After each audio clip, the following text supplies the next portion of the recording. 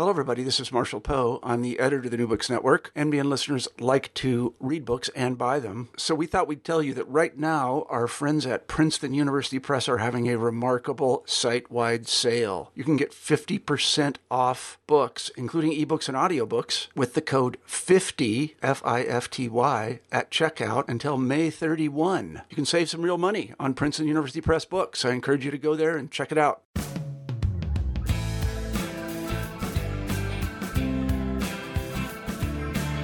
Hi, everyone, and welcome back to the New Books Network in British Studies. I'm Jess Clark, one of the co-hosts here on the channel. Today, I'm delighted to speak with Dr. Carolyn Day, an associate professor at Furman University, about her new book, Consumptive Chic, A History of Beauty, Fashion, and Disease, published in 2017 by Bloomsbury. Carolyn, welcome to the show. Thank you so much for having me. I'm thrilled to be here to chat with you today. So I thought we'd begin the conversation by you telling us a bit about yourself and your academic history and how you came to this subject. Absolutely. So I had a little bit of an odd trajectory into this project and into my career as a historian. I actually started life as a microbiologist. I did my undergrad at Louisiana State University. I did a double major in microbiology and history. I really had no intention of being a historian, but I found sort of by the time I was halfway through my career as a microbiologist, I was a little bored. And there was something I really just was more fascinated with, the ways in which disease played out in the human condition rather than simply in the lab. And so I began sort of investigating the ability to sort of move into my other love, which was history. So I worked for a couple of years in science and worked for about a year and a half in history, and then decided to sort of put my two loves together. I did my master's in history and philosophy of science and medicine at Cambridge, and then my PhD in British history at Tulane in New Orleans. And so I was actually quite excited because while I was exploring my connections between sort of science and history is where I sort of stumbled across the thing that became this book. Yeah, can you tell us a little bit more about that, about the genesis of this book and how your attention became turned to the relationship between consumption and fashion and beauty? Certainly. So when I began my sort of training in history, philosophy of science, and medicine, I kept running across references to tuberculosis, or consumption as it was called, being an easy and beautiful death. And although there seemed to be a persistent scholarly idea of this, and it was being sort of brought out quite prolifically in the 19th century, having come at it from a science background, it really wasn't in keeping with what I understood biologically about the disease. And I was intrigued. I thought, how is it possible that something that is really not that easy a death and is really pretty unpleasant could be sort of characterized so persistently in this way? And so I was really quite interested, and I began sort of combing down the path. And I figured if there is a link to beauty, and there certainly was, there also must be some sort of a link to fashion. And so I really became interested in doing this as my doctoral project. But when I went into it, with the eagerness of a graduate student, thinking I had a nice, tightly defined project, I thought it would be maybe a project on about a 20-year span. And as I delved deeper and deeper into it, I realized it's a much larger phenomenon. It's something that sort of is more of an 80-year sort of connection to fashion. The connection to beauty persists sort of longer beyond the connection to fashion, but that sort of interplay with fashion and the disease is something that really is prominent and persistent from about 1780 to about 1850.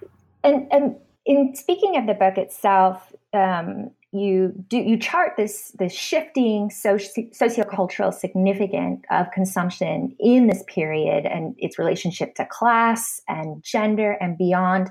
And I mean, I think one of the things that you do so well in this book is that you keep track for us all of these multiple ideas of what tuberculosis or consumption was and what it looked like, in both sort of medical and more general public discourses. So before we get much further into that, can you just tell us about some of the general features of the disease and how it was understood? I mean, I know this is a very big question, but how it was understood in the 18th and early 19th centuries?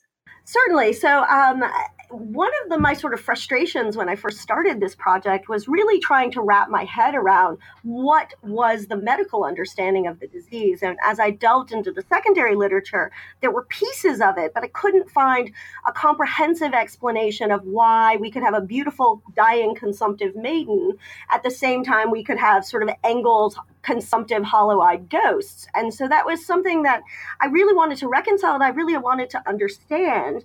And so it really took me some time and trawling through a large number of treatises on tuberculosis. So I probably read close to 200 different treatises on tuberculosis over the period from about 1670 to through this sort of advent of germ theory, the late 19th century, trying to get a real sense of how the disease functioned and how it shifted, and how these understandings could coexist. And so on the whole, toward the end of the 18th century, and this, of course, is a gross generalization, but at the end of the 18th century, we begin to see the rise of what we would call nervous disorders. And this is not nervous disorders in the same way we think of 19th century hysteria, but the idea that all diseases in the 18th century begin to have a nervous component, and they are a function of the proper or improper functioning of the nervous system.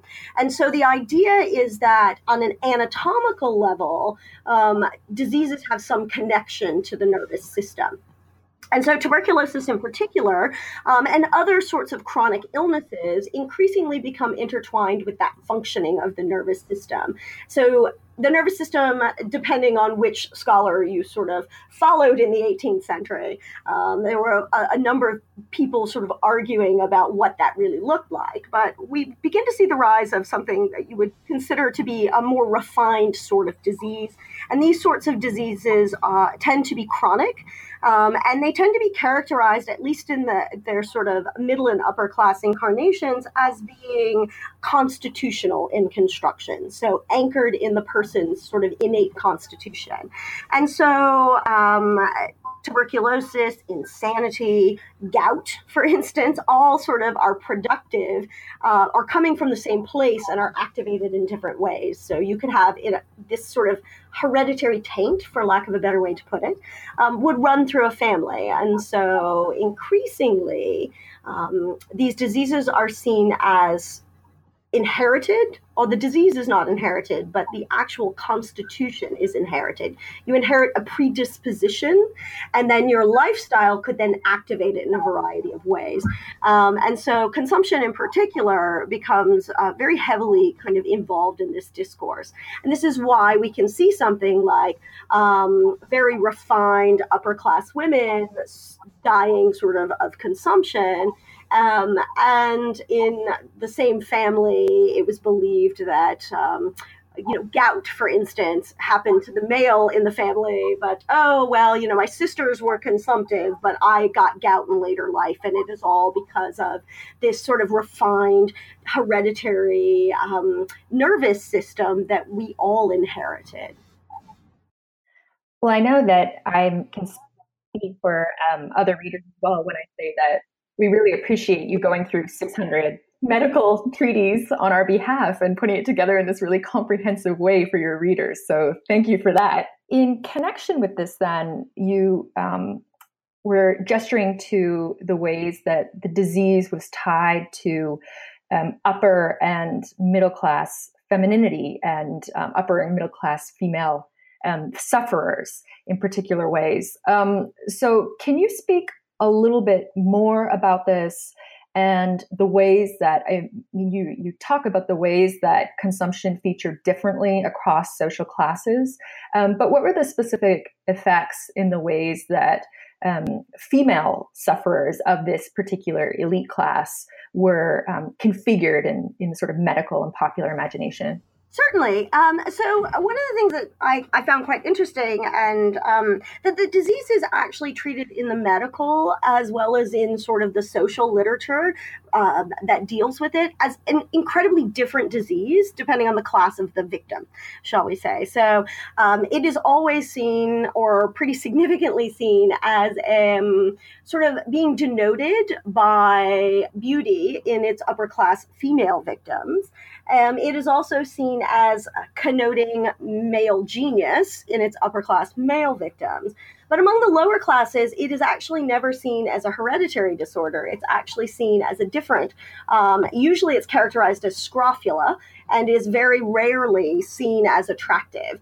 So there are no sort of connections to aesthetically pleasing representations in the lower classes or in the working classes. So it's actually treated very differently as a disease. So it's treated as sort of a hereditary disorder among women. And as I mentioned, it is seen as you inherit a predisposition. And so the way in which you can determine whether or not a woman is predisposed to consumption is by virtue of her aesthetic appearance. And so it's interesting because consumption actually enhances those things that were already established as attractive in women. So the symptomology includes things like a thin torso, pale, almost translucent skin. The blue of the veins become very, very prominent, and they're characterized as almost marbling upon the skin. The eyes actually become sort of quite big and bright and dilated. They thought that it made your teeth white and that your eyelashes would be luxurious and your hair would be glossy. It also was characterized by something called a wing-backed appearance. And so we see as the emaciation progresses in the disease, that women's clavicles become quite prominent, and also their shoulder blades would sort of pop up. And it was usually described both in medical treatises as well as in social commentary as if a bird about to take flight. And so we see these descriptions, and these are descriptions of the hereditary predisposition as well as the disease. So the difference in sort of description tends to be on the sort of intensity of the symptoms. So you can look at a woman and say she is attractive and delicate, and she is more likely to be predisposed to come down with consumption than a woman who is less attractive. And so there's a very interesting dichotomy there, and it's seen as sort of a diagnostic marker. Beauty is actually seen as a diagnostic marker for the disease process. And so in those women who are hereditarily predisposed, because consumption was seen as a death sentence, there was a hesitancy to actually diagnose them as in a full-blown consumption, which was always fatal. But instead, this idea was they were predisposed, and you must do everything you could to forestall the development of the disease. And there were innumerable exciting causes that could create the disease in those hereditarily predisposed. And so the list is amazing in terms of what could possibly cause consumption. So certainly, tragic love affair, disappointment in love, consumption. You played the harp, consumption. You read the wrong novel, consumption. You danced too vigorously at the ball, consumption. In addition, you went from the crowded hot ballroom to the cold carriage, consumption. And so it's a very convenient way of explaining something that didn't really have a unified understanding of the illness. And it accounted for all the circumstances in which the disease actually appeared. That's so fascinating. And you also note the ways that this becomes entangled with more general notions about illness illness amongst elite women more generally. The idea of elite women being of a particular kind of disposition in terms of kind of bodily health and robustness. So can you talk about how these ideas about consumptive elite feminine bodies were kind of connected with other more general ideas about the elite classes and, leisure and, as I said, robustness? Certainly. So there is sort of an increasing connection beginning in the 18th century and moving certainly into the 19th century associating female beauty with fragility. And so obviously the most famous example of this is, Edmund Burke's discussion of, women being beautiful in distress, right? And they learn to lisp and they learn to totter, right? And so there's this sort of idea that it is fashionable to be unwell or to at least seem unwell. And there are lots of categories in the 18th century of what we would call fashionable diseases. So diseases that in one way or another are privileged. So gout certainly has been characterized as the patrician malady and is associated primarily with sort of a refined sort of living. And consumption gets sort of turned into this as well and sort of, bound up in it, if you will, in a very sort of significant way. And it's this sort of idea of that women there's a fashion for illness among the upper classes is so widespread that it's actually even used as an example of the necessity for the Great Reform Act in 1832. People, sort of are complaining in the periodical literature and saying, who has ever heard of a woman of fashion wearing the hue of health upon her cheeks? Why, it would be the death of her pretensions, right? And so there's this real sort of pushback against what they see as this artificiality of fashionable fragility. But tuberculosis, because it is the product of sort of an internal constitution, and it is a very natural way in which women become fragile, and it is also the way in which those things that are already established as attractive, so rosy cheeks, for instance, and ruby lips. So you constantly are running a low-grade, what's called a hectic fever with tuberculosis. And so these women have very pale skins and rosy complexions and bright, sparkling eyes.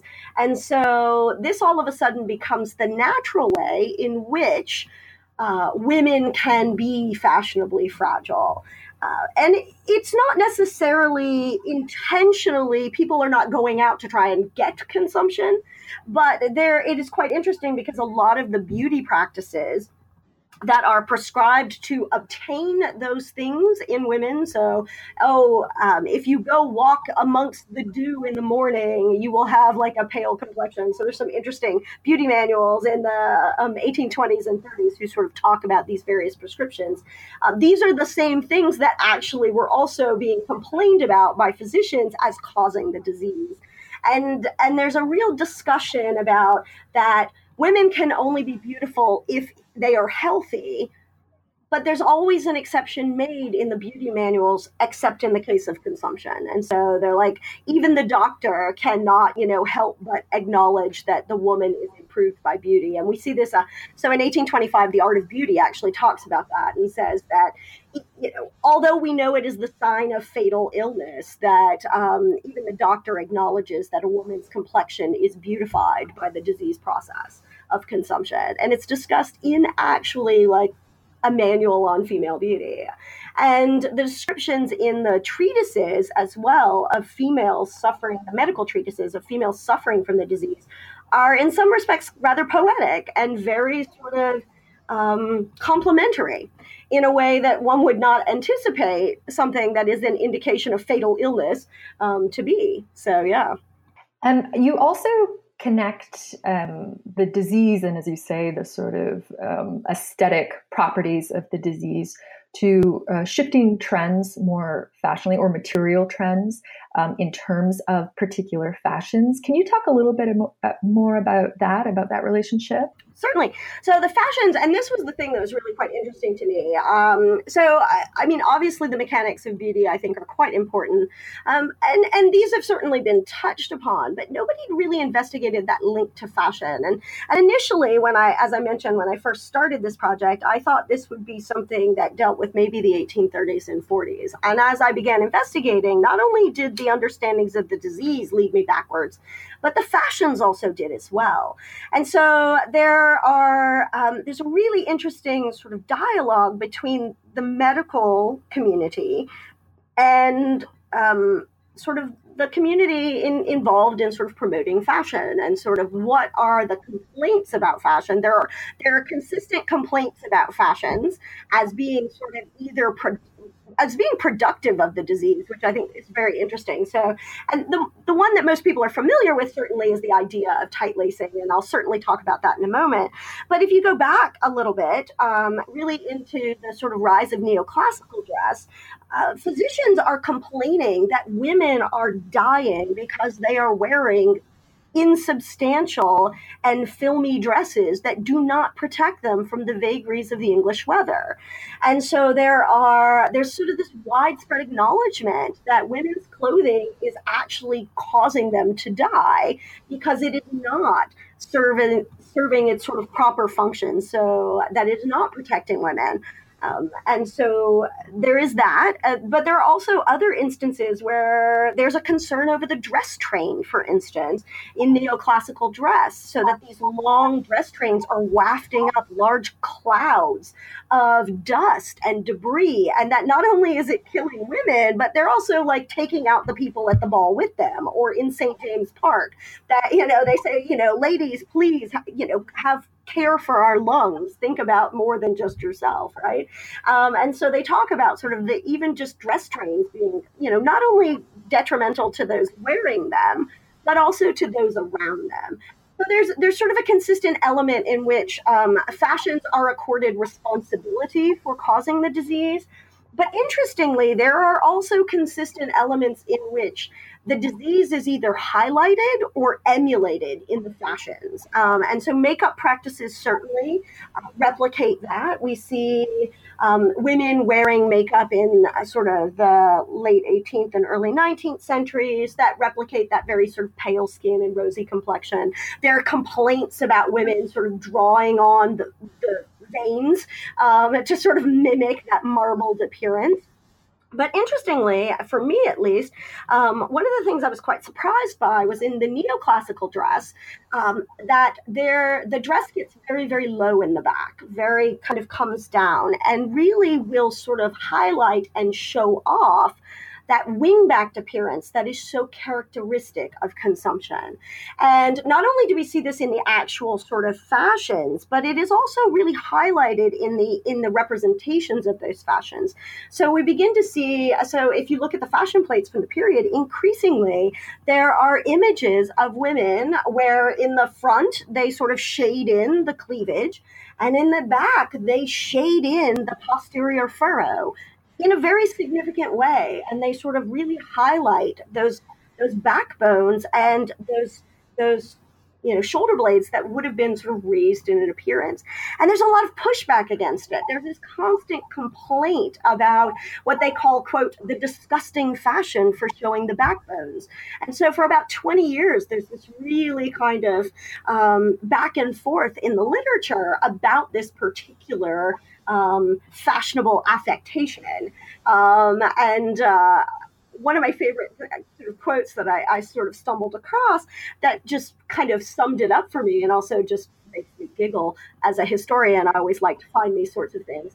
And so they really talked about sort of there's a strange practical paradox of dress, and that the chest is exposed and the hollow of the collarbones, and the ill-covered shoulder blades that the surgeon might have studied osteology from these living anatomies. And this is actually like a fashionable, like, social commentator complaining about the dress of women, neoclassical dress. And so it's a really interesting sort of discussion, and it really, this sort of complaint about this showing off the shoulder blades, for lack of a better way, kind of goes on for close to 20 years. As we move into sort of the away from neoclassical dress, and we move into sort of the 1830s and 40s, the corset, of course, becomes one of the primary focuses of the medical discourse of the way in which dress can cause disease. And consumption is certainly not the only disease that was thought to be produced by corseting. But the thing that is quite intriguing to me, and the thing that is, I think, quite novel, and something that increasingly, I think, requires a little bit more investigation. I actually am really quite interested in looking at the 1840s fashions as a whole, because they seem to be sort of missing a bit when you look at fashion histories. And I think in part because we weren't really sure what they were doing. They are not the most attractive of fashions, to be fair.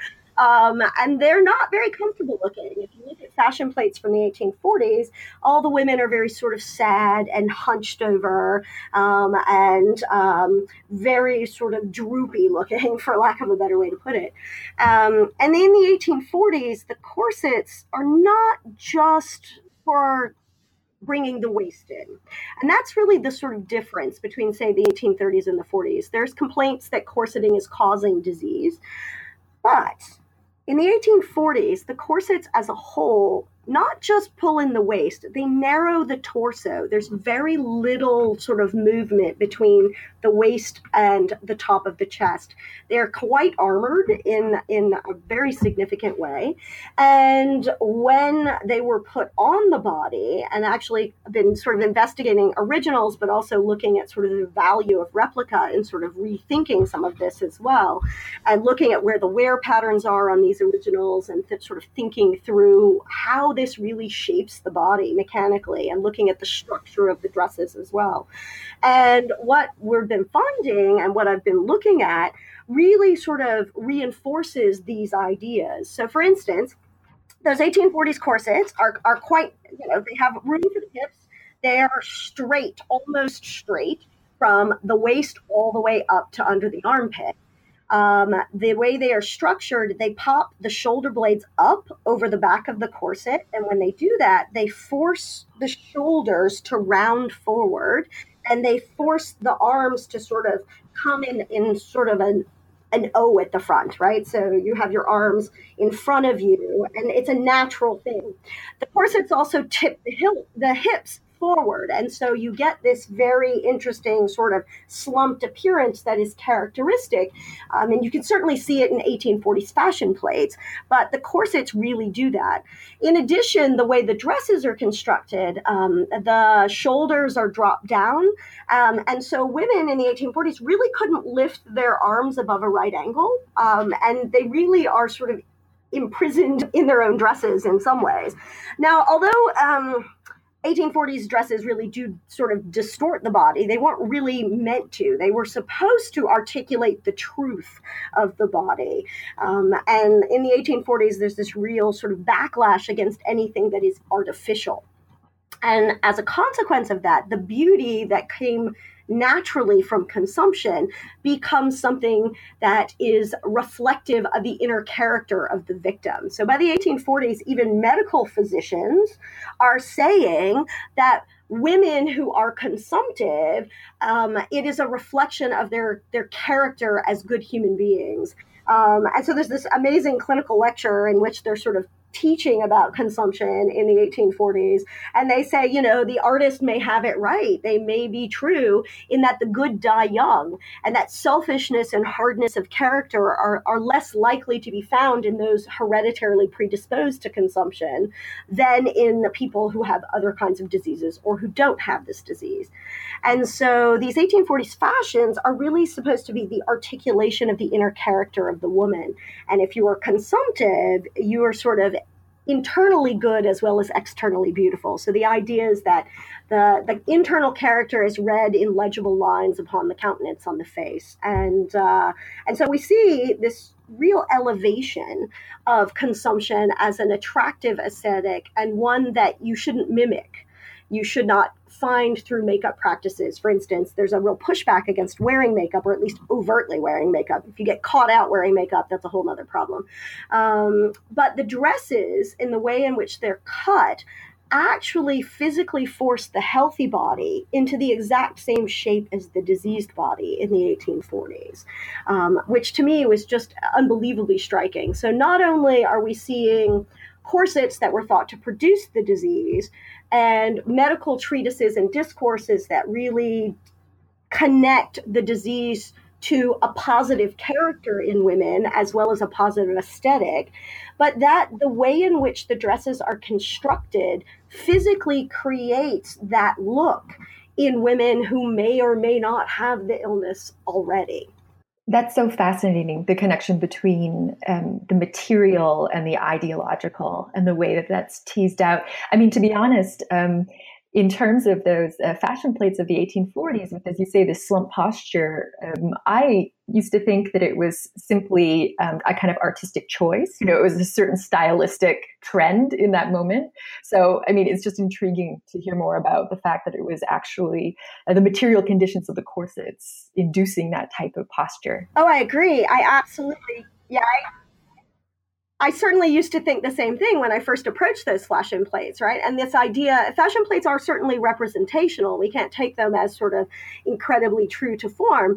But one of the things that, and there's some really interesting scholarly work now that's being done in fashion history about the value of replica and what can we do? How do we restore form and function to a garment? And one of the things I was involved in a fashion exhibition at the York Castle Museum a couple of years ago. They were really interested in it was a fashioning the body exhibition. And for the 1840s, they were interested in sort of highlighting this consumptive shape. And so as part of sort of the opening for this, I worked with a costumer in the UK, and we also did sort of an opening a historic costume exhibition to help with the opening ceremonies for this particular fashion exhibition at York Castle. And as part of this, we made a replica of the Manchester corset that's in the book. And when I put it on the person, and obviously, you know, it wasn't exactly sized, although we are really quite intrigued to see what it will do when we make a completely accurate, perfectly sized replica. But it did everything I had been arguing textually. And so it was that moment that, as historians, we don't always get, right? This sort of laboratory sort of epiphany of like, ooh, all the things I've been arguing are actually, oh, I can see it in a whole different way. And so it was a really sort of special moment and really made me think to go back and look at wear patterns on the original corsets and to look where the pressure points are and to think about that anatomically. And so that's something else I'm just sort of teasing out on general principles because I think it's interesting. And so, yeah, I really think that there's something to be said for that and different ways in which we can learn more from the material culture when we bring it into concert with the textual evidence. And it's really interesting how you characterize that experience as a laboratory, you know, hearkening back to your old life, your previous career. So in keeping with that, can you absolutely can you speak to us a little bit about working in both the history of medicine and the history of fashion? What was this process like? I think, you know, one of the major successes of the book are the ways that you're incorporating medical moral discourses with the history of fashion. So, as you know, as a historian, you know, approaching both fields, how did this come about, and what were your experiences in doing this? Yeah, so I mean, it was quite a task because I really wanted it to be very interdisciplinary. And, you know, it is a British history. It is a fashion history. It is a medical history.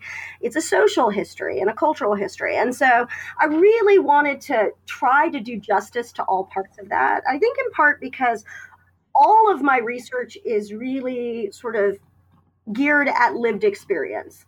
I'm very interested in trying to kind of piece all that puzzle together to understand what that means. So, you know, if we read in a novel that, you know, this beautiful woman is dying of consumption, for me, I was like, do people buy into this? And I really wanted to know if they buy into it, then how do they employ it? How do they use it? And how does it affect your everyday life in ways that maybe I hadn't thought out? And so I won't lie, it was a bit intimidating to take on those various disciplines and to feel like I tried very hard to do each of those disciplines justice, because the story doesn't make sense. Fashion does not happen in a vacuum, and it doesn't make sense unless you understand the cultural sort of environment in which it is developing and what it is reacting to and what it is accommodating.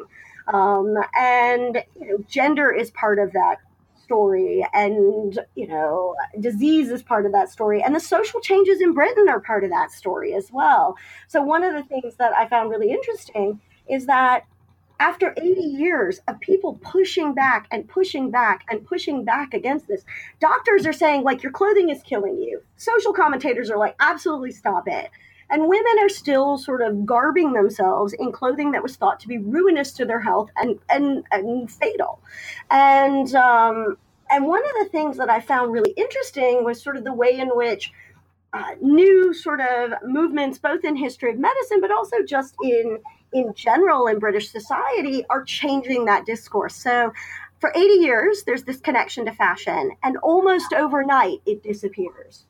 And the connection to a beautiful, dying consumptive is something that continues, but the connection to fashion is broken. And that connection to fashion is broken in the later part of the 1840s and early part of the 1850s, in part because the discourse shifts from respectable women to fallen women. And at the same time that discourse is shifting to fallen women, there is sort of the increasing visibility of consumption among the poor. And it can no longer be ignored because it becomes the focus of the sanitarian movement, and the sanitary awakening, and the sort of public health, the increasing concern with public health in the mid part of the century. And so it becomes something that can no longer be ignored and treated as separate and different. And once that connection to sort of respectability is broken, the fashion disappears almost overnight. And it's quite interesting because one of the things that I found is that even in museum collections, it's quite difficult to find 1840s corsets, for instance. The V&A, with its amazing and immaculate collection, has one, just one.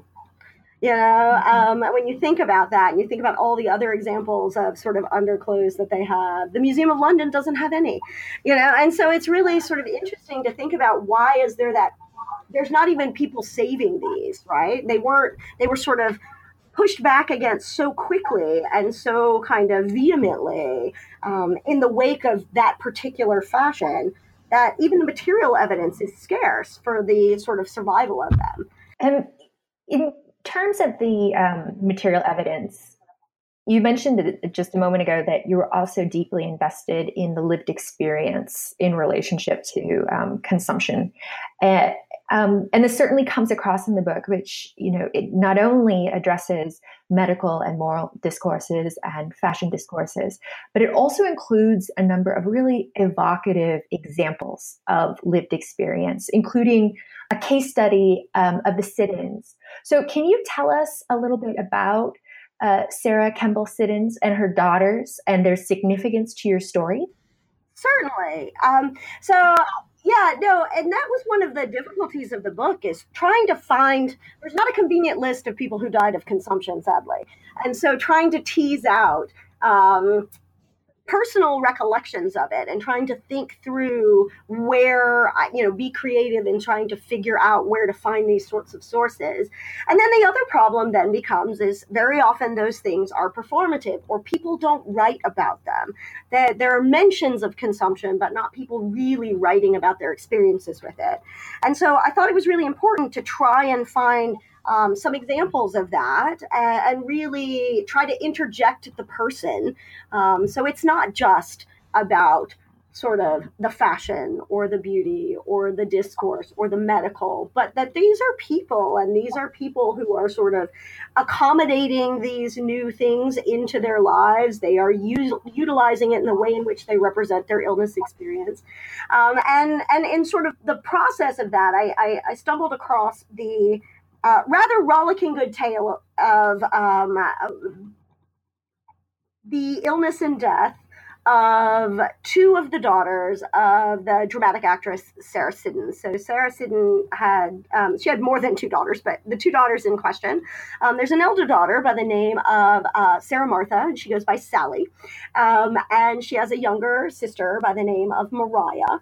And Maria had, from an early age, been sort of considered the more attractive of the two sisters.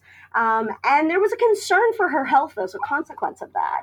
And Sally, however, had formed a bit of an attachment to the portrait painter Thomas Lawrence, who obviously goes on to be the president of the Royal Academy, quite a famous figure in and of himself. He painted Mrs. Siddons quite a bit and spent quite a bit of time at their Greek Street address. And at some point during those many and visits to the Siddons family, he and Sally formed an attachment.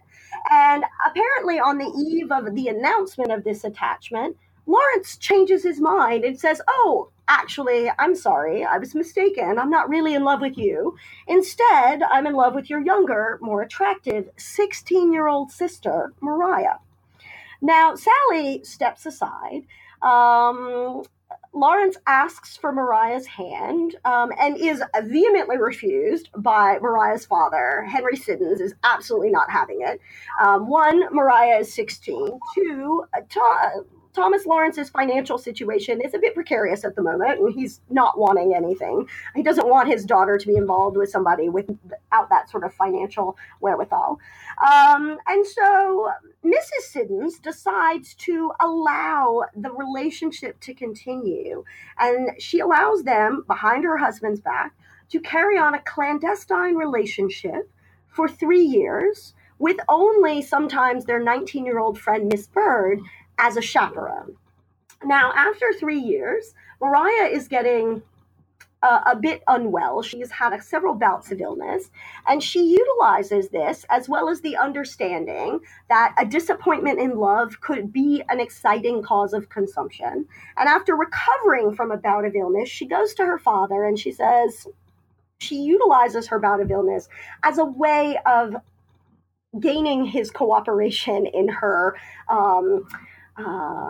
pursuit of Lawrence, or Lawrence's pursuit of her. Now, her father agrees to the match.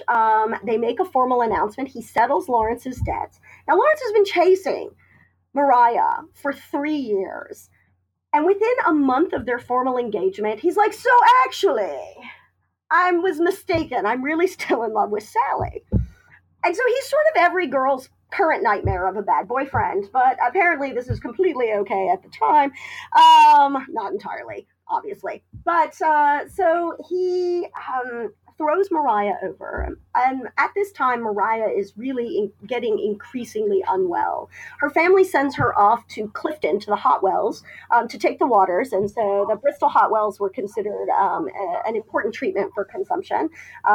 So, you would go to Bath for dyspeptic complaints and Bristol for consumption. So she goes and she is taking sort of in the spa culture. She is attending balls. Her mother is off on a theater tour, and her sister is with her at the time. And she and Lawrence, Sally and Lawrence, strike up their relationship yet again.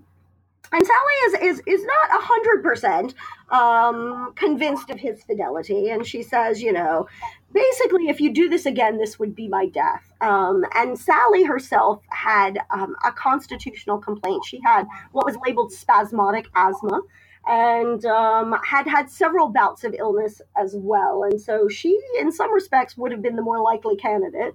But because she was considered less attractive than Maria, they were more concerned about Maria's constitutional health than Sally's. Now, as Maria gets sicker and sicker and sicker, she becomes convinced that she should prevent the marriage between Sally and Lawrence. And she believes, she actually lays her illness, her consumption, her full-blown sort of illness at Lawrence's door. She basically says that, he has caused her death. Now, as she gets to the sort of point where she is probably definitely not going to recover, the friend, Mrs. Pennington, who she's staying with, writes to her mother and lets her know that, this is not a good situation. And so Sally is sent to Clifton to help and to sort of be there until Mrs. Siddons can get free from her theater commitments and also get there. Now, Lawrence chases them to Clifton and introduces himself to Mrs. Pennington in a letter and says, "You may have heard of me," and then sort of tries to push back against the accusations of the role he plays in Mariah's illness. And the interesting thing is, because of Mrs. Siddons being away, because of this sort of interesting relationship situation, we have a glimpse into Mariah's sort of last hours, obviously filtered through other people's perspectives, but still, it is quite interesting. Mrs. Pennington writes of Mariah in sort of her last hours, saying that she achieves a beauty that the painter or the artist could not reach, and that, she was nothing but grace and beauty in her final moments. And so she really puts this sort of sentimental gloss on what will become the death of a very sad young girl. And so Mariah tries very hard and actually backs her sister into a corner and forces a deathbed promise from her sister that she will, quote, never be the wife of Mr. L.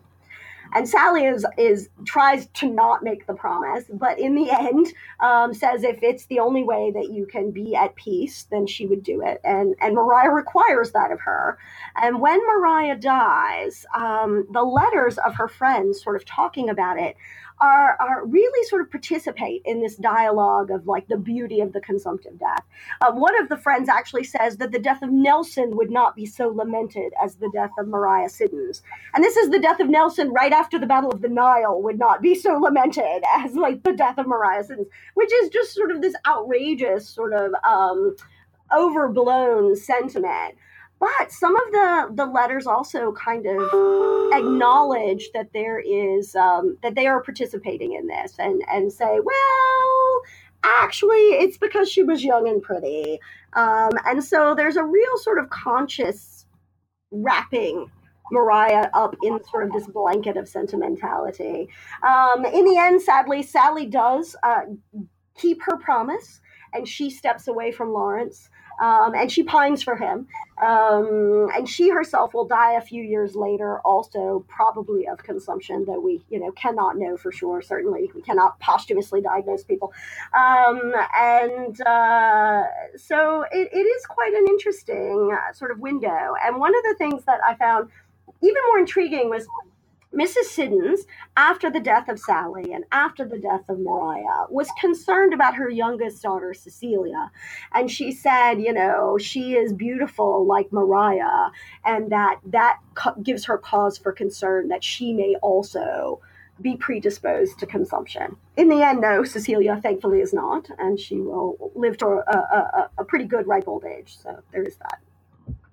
It's such a fascinating case, and it vivifies so many of the major themes in the book in this one very evocative instant or example. So it was really fascinating to read. So Carolyn, I've taken up a lot of your time. So I want to thank you so much for joining us today to discuss your new book. It's an important contribution to our understandings of the history of medicine and fashion and bodies. And I think it makes really important interventions in terms of the ways that we understand them in tandem in this moment. So before we go, here at New Books Network, we traditionally end our discussion by asking what you're working on next. Certainly. Well, I actually have two book projects that I'm working on simultaneously, which I don't necessarily recommend, but it's been quite fun.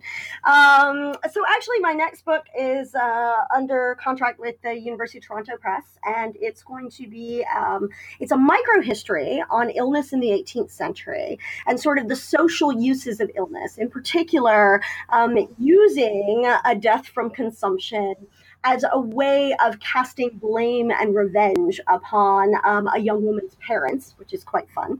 And the other project I'm working on, I'm actually really interested, and again, it just goes back to lived experience. I'm really interested in sort of what that holistic experience of illness is. Even today, we have expectations for those people who are suffering from terminal illness or chronic illness. Don't be mad, keep your spirits up. Like, it makes me really uncomfortable for you to talk like that about it. So these performative aspects and expectations are certainly nothing something new. And so I'm trying to do a 360-degree look at one person's illness experience. So does it mean to be an invalid? And how is that sort of illness represented and performed in different ways to different audiences? So I'm actually looking at the illness and death of the youngest daughter of King George III, Princess Amelia, who is ill off and on from the 1790s, but then actually dies ostensibly of tuberculosis, but again, we don't know, in 1810. And because of who she is, there is the possibility to kind of get access to the individual's ideas about her own illness, her physicians looking in, the family members and friends, and because of who she is, sort of a public, because she is a public figure and in the public eye, sort of how can we think about the ways in which those are also thought of in a broader context. And I have been really fortunate to kind of find examples whereby Amelia will give one sort of description of a particular day's events or a particular procedure she was forced to endure. And her sister Mary would give a very different account of the same event. And so Amelia is sort of trying to be resigned in her suffering and downplaying the sort of unpleasantness of the particular procedure. And Princess Mary writes, and she's like, it's the worst thing I've ever seen. It was horrible. She suffered so terribly. And so we can begin to get moments of how these things are performed differently for different audiences. So depending on who Amelia is writing to, depends on how sort of maybe honest or not, or how she sort of speaks about her illness in different ways. So I'm really excited to kind of pursue and continue with that one as well. Well, both new books sound excellent, and we will look forward to speaking to you about them a couple of years from now once they've been published. Well, thank you so much, and I really have enjoyed speaking with you, and I appreciate the opportunity to talk about my work. Thank you so much for coming. And thank you to all the listeners of the New Books in British Studies. We will talk to everyone next time.